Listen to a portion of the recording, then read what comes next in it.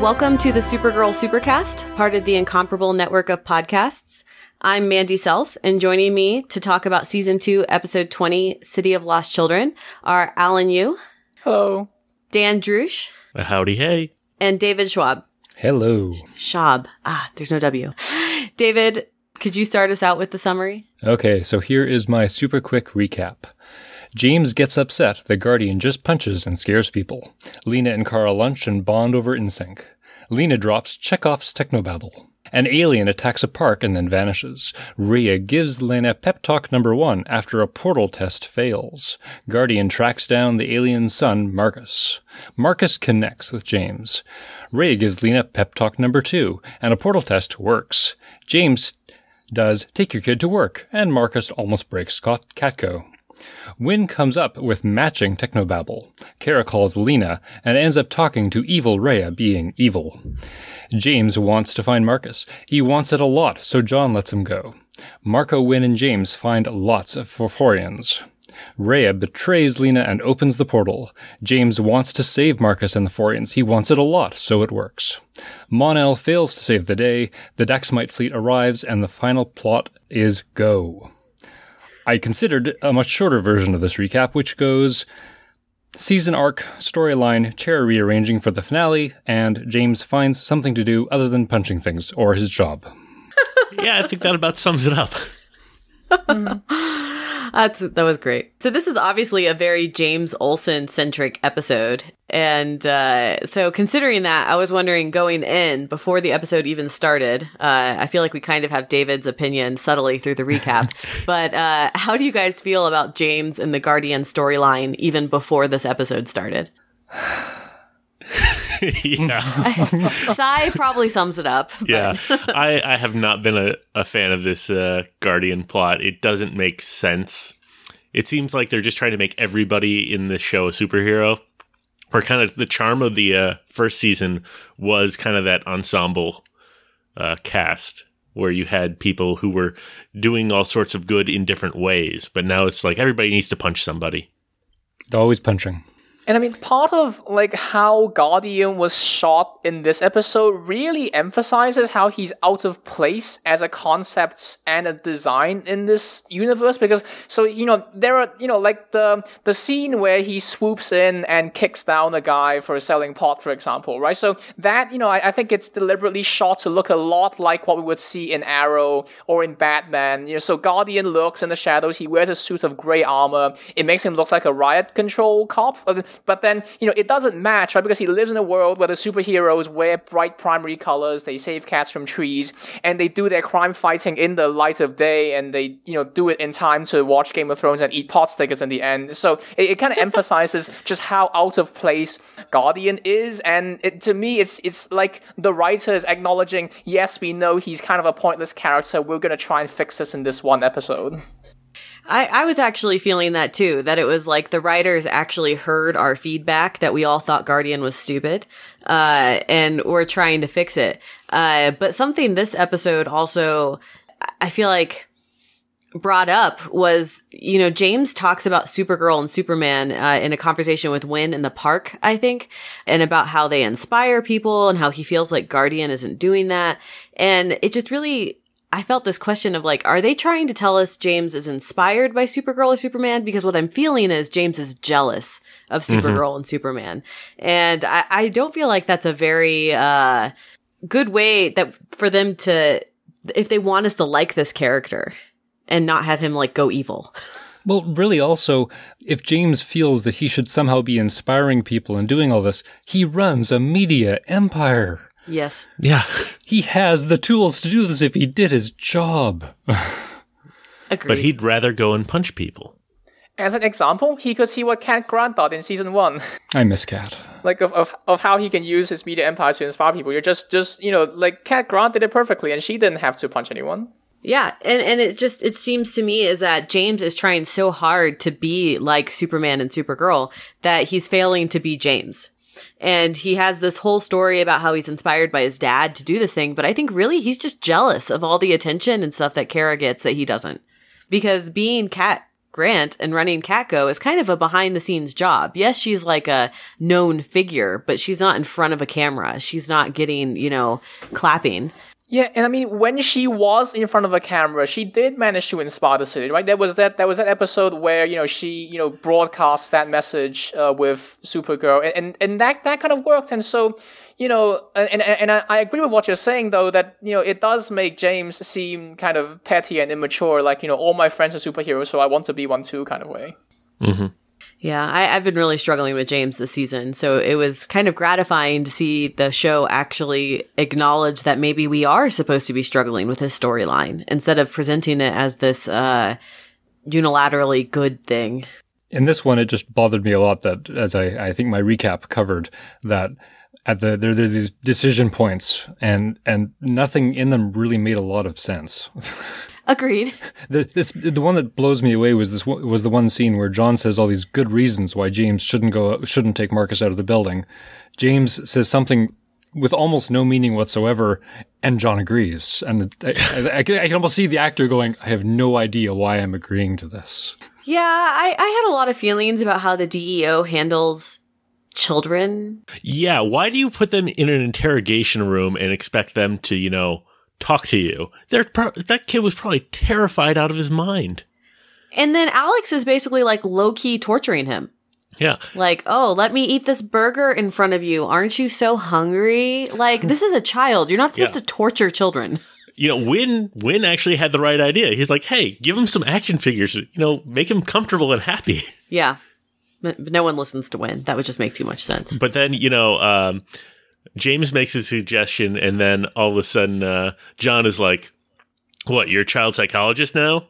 Well, the thing that got me is, theoretically, Jean had children at some point. Yes. So why does he not know how to handle children? And why does it come from childless James, that is like, maybe we should take him out of here and not torture him? It's like, hey, Jean, would you like your daughter to be treated this way?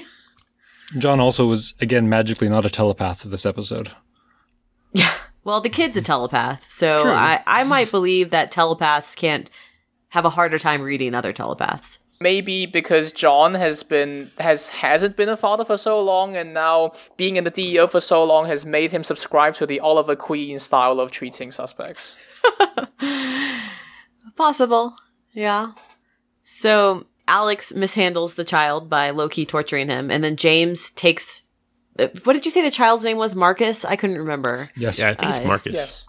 So James takes him out and, has the brilliant idea that this child whose mom's face is all over the news, let's take her to the center of like Newstopia, where the news is literally on every TV at all times. You mean James's wall of TVs? Yes, his wall of TVs. Which are always on. I can't conceive why he took him to Catco. I just... It's like you're trying to bond with a kid, so you take them to work. There's no, like, parks you can go to. Mm-hmm. The park already got smashed up. And that's the only park in the whole national city. Yeah, also, when he brought him to Catco, and he's like, yeah, he's my nephew. And nobody even thinks twice about, hey, this kid's an alien. You can actually see, like, the things on the side of his head. It's like... Well, could be his nephew by marriage? Maybe, yeah. Yeah, and nobody questions, like, oh, James, do you even have siblings? Like, I have no... Like, these people work with him every day, Yeah, because we really haven't heard anything about James's family other than his dad. Right. And this would be the time, I feel like, to bring up other members of the family, if there were, and to expound a little bit on his family. I mean, this is a James-centric episode. You would think we'd learn something more about James other than what we already knew. But all we really learned about him is what we already knew. That he was super close to his dad died, he made him really sad, he became a photographer, now he wants to punch people. So, we have the kid in Catco, and then, of course, the whole... weapon thing happens, which messes with the kid, and he starts taking down Catco. And something I was surprised by, Supergirl is almost incidental to this episode because it's really James focused, but it takes her she's in Catco, and it takes her a long time to realize something's going wrong. Yeah. Also, I thought it was funny because, Kara runs off and like reveals her costume, by ripping her shirt open. In the middle of the like office? as she's still around all of her coworkers. And then it takes a surprisingly long time for her to come back as Supergirl. I don't even understand why they bothered, because they could have just had the machine turn off and the kid drop in the room. Like, almost everything, other than connecting the two plot lines, Kara does basically nothing in this entire episode. Agreed. All she does is pick up a kid and answer or call a person. Yep. Yeah, I was just like, and when they showed the destruction of Catco from the outside, it looks like that building's about to collapse. Tumble to the ground. Yes. Yeah, like with the amount of damage that building has taken, I'm surprised that, they just haven't completely evicted everyone and said this building is condemned because it is structurally unsound now. Yeah, and I was surprised the building didn't collapse from the damage the kid did. Instead, it still seems to be standing.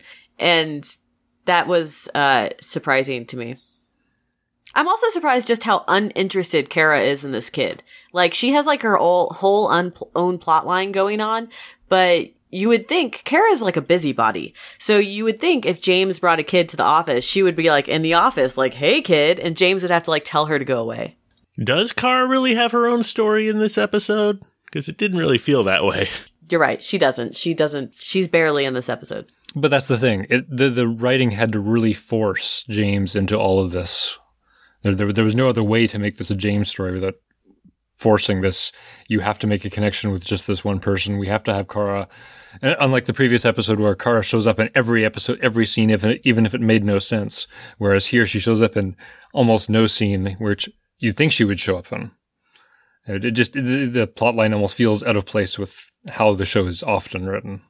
Yeah, I mean, I do wonder, though, like, it is nice once in a while to do, in a superhero show to have an episode without the superhero of the show to focus on, what it's like to be one of the non-superpowered characters. So I guess it kind of works, but because they put it so late in the season and we've already soured so much on James/Guardian as a character that now, even though they're really pushing very hard to add layers to Guardian as a character, it's not working simply because we've had to watch Guardian do pretty much nonsensical things for the better part of several months, and now we just don't want to see him anymore. Yeah, I think that's a fair point. I also just don't think it makes sense with Kara's character. I love episodes that don't have anything to do with the main character, where it focuses on a side character. Classic examples being Xander episodes in Buffy, right? But in those episodes, Buffy is still doing her thing. It's just that Xander has a side episode. In this episode, Kara is not doing anything. Yeah. Like, one of the best parts of the Xander episodes in Buffy is you just see Buffy and the rest of the gang in the background doing their thing. And that's kind of the whole joke. Right. In this, it's just like Kara's like, yeah, she's standing around eating pot stickers and egg rolls. Apparently, pot stickers are so distracting, she can't even realize a kid is destroying Catco and or change her clothes very fast. They are really good, though.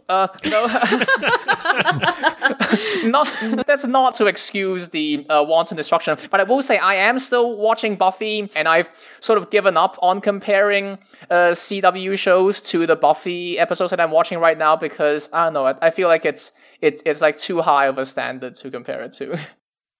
Possibly, but I feel like Arrow has done better jobs with having episodes that focused on side characters. Mm-hmm. Like, there have been some, even this season, strong subplots that had to do with, Curtis's story or Wild Dogs, and, Arrow has his thing going on, but there's a whole subplot that just focuses on these people.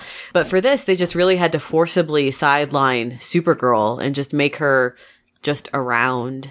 And it would make more sense if there was some other threat going on that she was taking care of, that she didn't have time to deal with James and this child and this event. But that's not how they played it.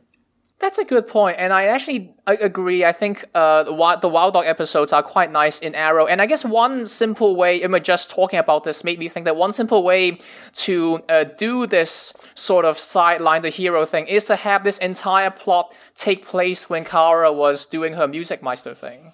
That would have been one way to do it. Or something, but basically Superman and Supergirl, they're really powerful, they can easily win, but they can't be in two places at once.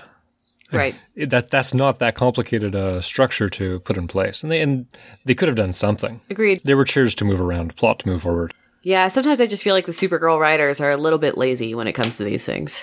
Moving on in the James plotline, so him and Wynn go to save the kid's mom, and then it turns out there's like a whole bunch of these aliens there. And then when the final event happens and they all become weaponized, he decides that talking them down is a better way to go than trying to fix Wynn's tech or relocate them or something. So how do you guys feel about that climax of the James Marcus story?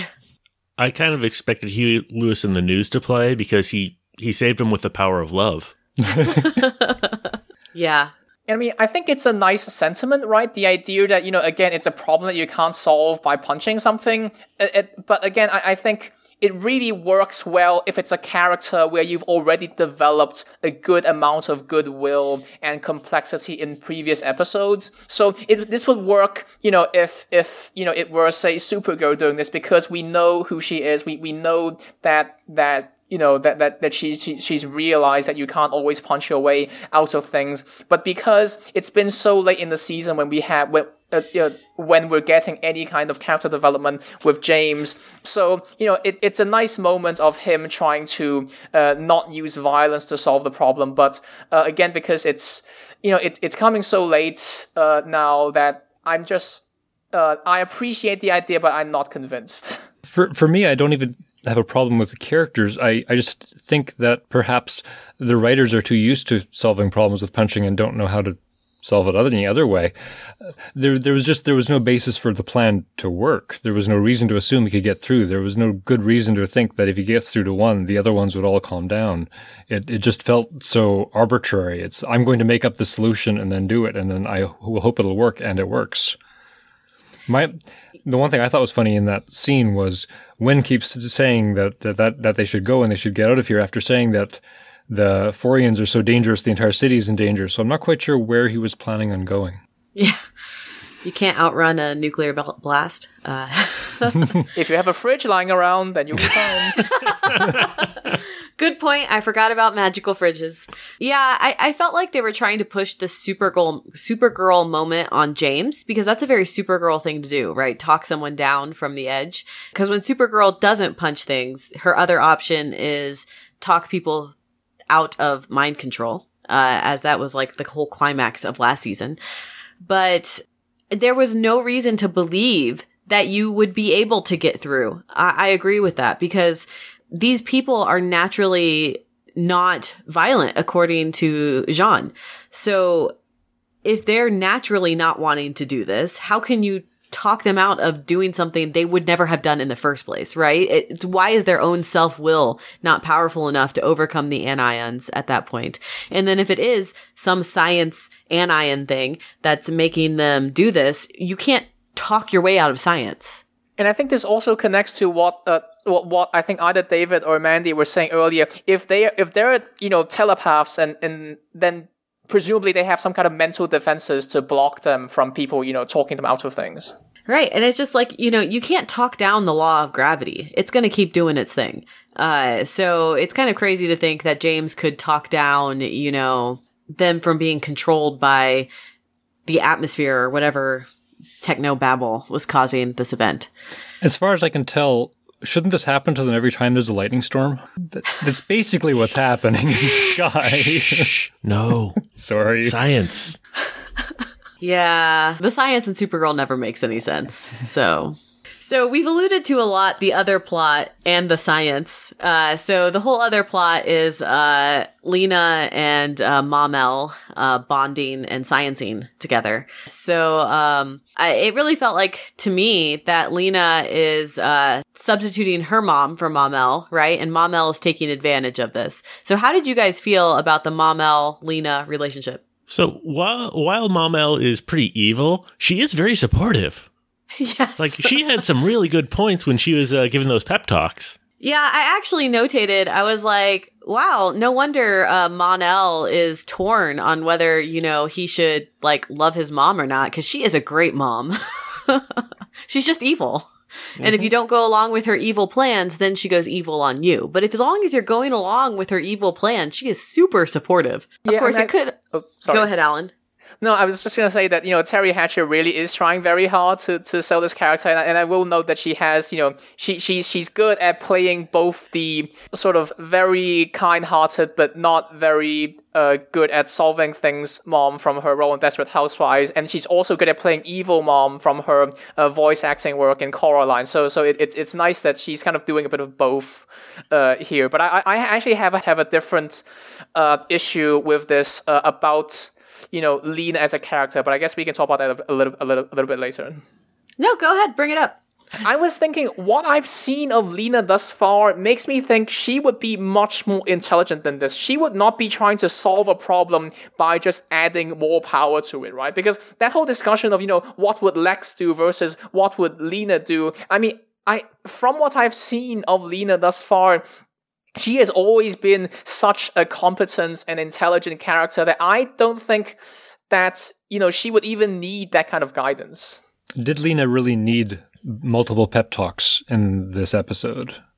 I suppose I don't even quite understand still, even after watching the episode, what Rhea needed her for, because I can't tell what Rhea knows and what she can do and what Lena's bringing to it. And the climax of the episode then... Lena sort of stops having any control or ability to do anything with the equipment. There's a whole pile of that setup I didn't really quite understand for what Rhea needed and what Lena could do. And the pep talks were nice, but I agree. It felt Lena was perhaps either overly trusting or just shouldn't have needed it. I do feel like Lena should be more suspicious of this woman who is coming in and basically trying to replace her mother. Because everyone in the world at this point knows of Lena's mom issues. So if anyone's going to come and take advantage of Lena, it would probably be through the mom angle. So I don't know why she isn't more hesitant. As for Rhea, I feel like obviously she needed Lena's resources, right? That's why she had to go to Lena. But I kind of feel like Rhea is trying to replace Mon-El with Lena. It's kind of a mutually beneficial, like, surrogate mom-daughter situation. And as we see at the end, I think Rhea really likes Lena, and that's why she abducts Lena at the end of the episode, right? When her and Mon-El get transported, presumably to a ship, Lena gets transported too. I have no idea how Rhea communicated that to the ships, but... whatever. So I think Rhea is genuinely fond of Lena and kind of views Lena as the good child that she never had, because instead she has crazy frat boy Mon-El, who now has the evil girlfriend in Rhea's eyes. This better not be matchmaking. This better not be matchmaking. Oh. Yeah, I also really question the choice of the writers to knock Lena unconscious at the end of the episode. Supergirl comes in to stop everything, and Lena immediately gets sidelined instead of just, seeing what's happening. I don't know what their plan is for that, why Lena needs to be unconscious all the time. Initially, I was wondering if it was a Superman and Lex Luthor thing where Superman goes into the lab and Lex Luthor gets hurt. And in this case, too, Supergirl is thrown against a wall by Rhea, and that's what causes Lena to get hurt. And I don't know if it's going to sort of be this thing where Rhea tries to say that Supergirl got her hurt or something. I don't know. It felt like as soon as Rhea took over, Lena just didn't seem to be able to do anything, and that seemed unfortunate.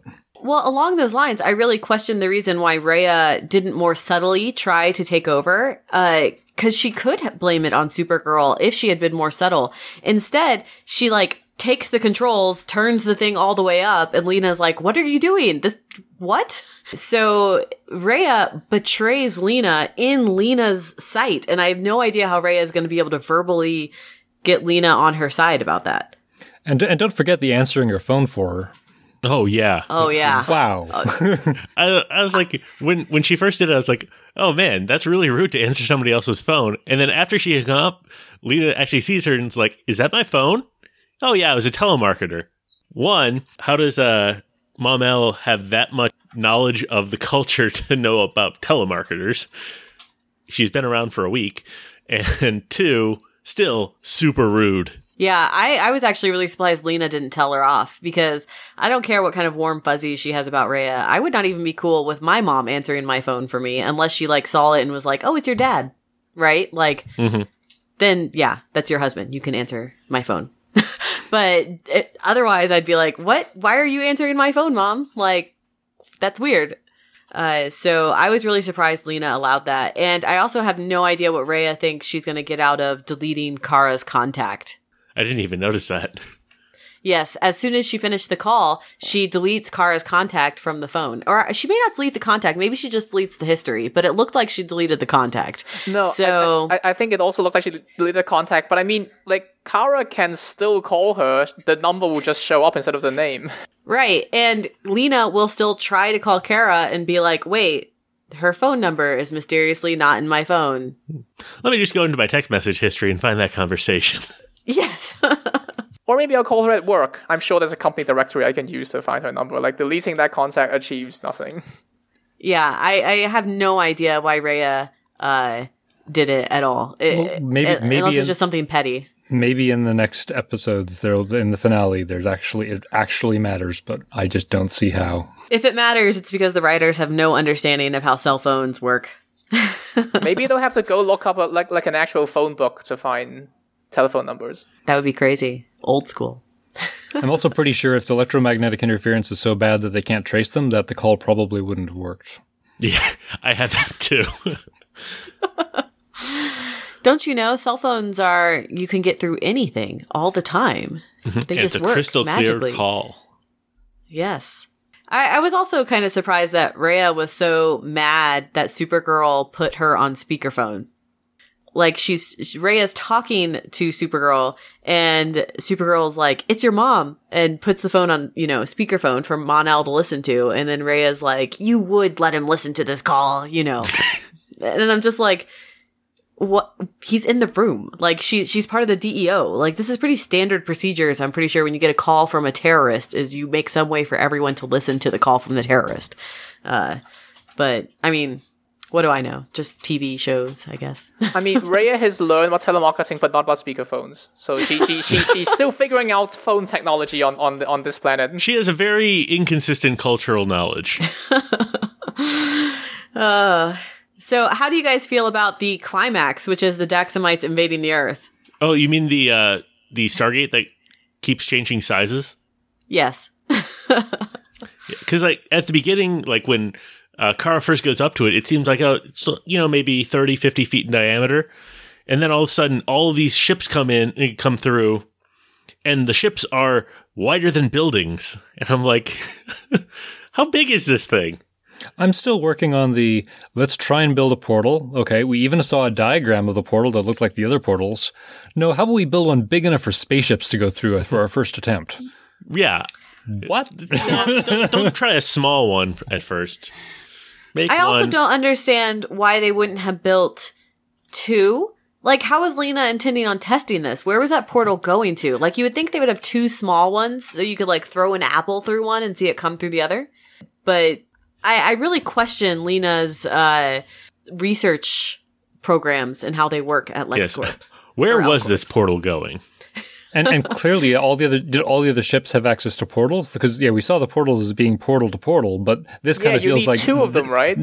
Do you? This feels like they opened one big portal here, and a whole bunch of little portals showed up all over the universe where all these Daxamite ships went through and then got collected, funneled here? I don't know. How did that communication work? How did they know... Well, presumably Rhea's ship is still actually around, even though Wynn can't see it, right? Otherwise I don't know how she got to Earth. So maybe she could communicate with them from her ship, but I also wonder if the Daxamites had so many ships. They have so many ships. They are Battlestar Galacticing in the universe, right? Their planet's been destroyed, but they are all on these ships. But the Kryptonians didn't really have ships to escape. Only Supergirl and Superman got away? You're telling me there were no, ships lying around that people couldn't have gotten onto in time before the planet got destroyed? Kryptonians are above flying around in spaceships.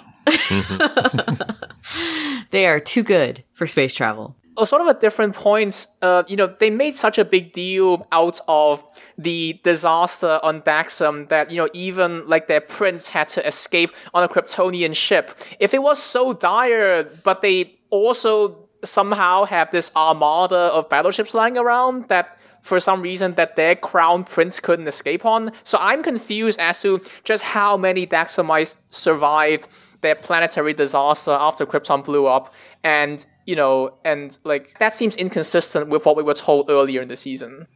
Yeah, not only that, but all of these battleships have teleporters. They could have beamed up all the people from the planet. I don't assume why that wasn't the first part of the, emergency escape for the royal family. Why did Mon-El have to run to a pod? Why didn't he get beamed up to the ship that his parents were on? Because story. Yes. Probably true, but I just question this whole, Rhea and her husband were able to escape. Mon-El had to escape on the ambassador's pod. Yeah, I agree, Alan. It doesn't make any sense. Or maybe it's, they could have saved everyone, but they didn't, and that makes them look like even bigger assholes. They didn't even save their son, though? Mon-El seems to really love him, so I would think she would save him at least, Yeah, she obviously loves him more than she loves her husband, so... It's certainly possible they were off-planet, the fleet was off-planet collecting slaves somewhere, and you can kind of handwave some of it away, but you'd think there'd be some ships in orbit.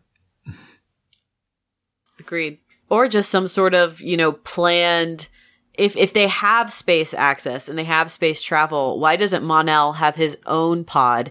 Why did it have to be a Kryptonian one, right? Like, you would think all of the royal family would have essentially escape pods in case something ever happened to their palace or planet. But that's just too much security consciousness, I guess. So... So I feel like at this point, Supergirl's staring at this whole fleet. Is this the point where Supergirl should call Superman to help her? Yeah. So it'll be interesting to see what the next episode does and whether they bring in Superman, because at the very least, I feel like the news should be reporting that there are alien ships over National City and he would be aware and come, or if they're going to just pretend Superman's not a thing. Well, they did allude to Batman in this episode, because when they were at the... by all the food trucks, when and James were talking, and they were talking about Clark's friend who wears a mask and scares everybody. I did not catch that at all, and I was like, are they referring to Superman? I'm so confused. I was literally confused by that statement, so I'm glad you clarified. So how do we feel about this episode as a whole? I really liked the last episode.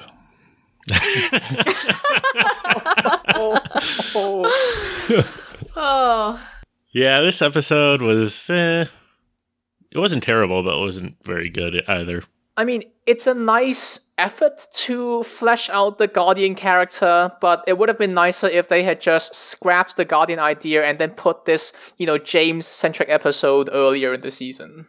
Agreed. About the only thing I really loved in this episode was Lena and Kara having lunch together and talking about NSYNC. Because I was like, they actually made an effort for them to be friends, which is something I've been complaining about all season, is that Lena and Kara always pretend they're friends, but they never actually hang out. So I feel like in the last couple of episodes, the writers have been like, oh, maybe friends should actually hang out. And so having them hang out at lunch, I think, was a really nice touch. It was really nice to see that scene. I have one question, because I normally don't look at the titles for any of these episodes. What does City of Lost Children mean? I was going to ask that too. I feel like it's a title that has nothing to do with the episode. There was a scene where James is trying to bond with Marcus and discussing his past when he was out of place and in a minority in a city. But at that point, they didn't even seem to go on to the fact that Superman was a refugee and how there's a sort of a alien refugee story that they could have done. And are those the lost children in cities? I was confused. Mm-hmm. I could see it more being just called Lost Children, because we obviously have a lost child in Marcus, and James is lost, and I'm okay with calling him a child when he's behaving like one. So, Kara sometimes acts like a child as well. So if you wanted to call it Lost Children, and Lena, right, is lost because it's the whole mom-daughter relationship. I suppose. And Mon-El as well in fashion. Right. So if you wanted to call this episode Lost Children, I feel like that would make sense because it's about lost children. But why is it City of Lost Children? I have no idea. Unless National City, like that's its like subtitle name, you know, City of Lost Children. That's really terrible branding on the city's part.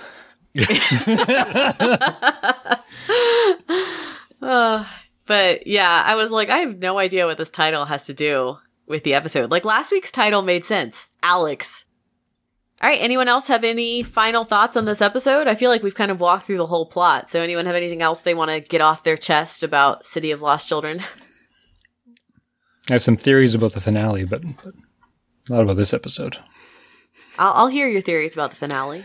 Well, I don't think we're likely to see Superman because it just, I don't know, it seems unlikely. It might, you never know. But I can only, especially for how Mon-El failed to save the world, I think there really is only one path forward, which is Rhea dies, and presumably not by the hands of a good guy, because good people don't kill people. Mon-El becomes king, and he just orders the Daxamites away, and we may actually lose Mon-El in the process because he has to then go and save the Daxam Empire. Like I don't see any other way for this to go, but I'm curious to hear what other people have to say. That reminded me that I completely forgot about the part where Mon-El pulls the gun on his mother, which I definitely wanted to talk about. I wrote that down that I wanted something to talk about because 1, who gave Mon-El a gun? 2, who gave him training? He specifically said, I have to go get something. That was him going getting a gun. Does he know how to use a gun? He watched a lot of TV. Maybe that's how he learned how to use firearms. He knows about YouTube. Mon-El learning to use a gun on YouTube. I feel like that's a statement of our times. There's a lot you can learn on YouTube. Well, there was that kid who learned how to drive on YouTube and went to McDonald's. Yeah, I've learned to knit from YouTube. YouTube is very useful. Yeah, but with your theory going forward, I could see that. Mon-El, I feel like Mon-El has to become king, and he's shirking his responsibility and not doing so. Even if I think his mother is evil, I feel like his abandonment of his people is kind of anti what Kara stands for. And that, to a certain extent, Mon-El has a point. She's evil. She's not doing it well. But, you know, he does have a responsibility to his people, unless, you know, his people suddenly become a democracy, which he could do, right? That's almost sounded like what his plan was. Like, that was what he initially, when he agreed to go with them, he said, well, let's go back and let's make it different. Right. Right. And so he is, you know, shirking his responsibility. And so I feel like Mon-El's whole storyline is going from a party boy to a responsible person. So in the end, I feel like he has to become king and or die. I feel like those are the two options. Yeah, but that also reminds me, and I mean, maybe they just won't go into this deeply, but just, you know, the whole concept of, you know, a ruler converting what was essentially a monarchy to a democracy. That reminds me a little bit of, in Game of Thrones, when Daenerys, you know, becomes, rules over the former slave people and, you know, like, tries to get them to understand that they're no longer slaves anymore, but then, you know, the masters really rebel. And so it's like, that doesn't always work very well, but I'm not sure if the writers of this show will dwell so much on those problems of being a leader. Yeah. I mean, I think what happens is Mon-El will become a leader and then disappear from the show. If he does go, I will kind of miss, because I do kind of feel like they finally figured out some chemistry between her and Kara, but oh well. Also, he's got so many good one-liners, though not in the past couple episodes. He has become a much nicer character, so I agree. I will also miss Mon-El if he just disappears from the show entirely. I agree. I don't like Mon-El and Kara together, but I do like Mon-El in the show, so I will miss him. All right, well, I guess we're done. Thank you guys for joining us to talking about Supergirl today. Thanks, David. Happy to be here. Thanks, Dan. Thank you. This has been fun. Thanks, Alan. This was fun. Don't hide in the fridge if there's a nuclear disaster. And that's it for today's episode. Join us again next week for next week's episode. Thanks.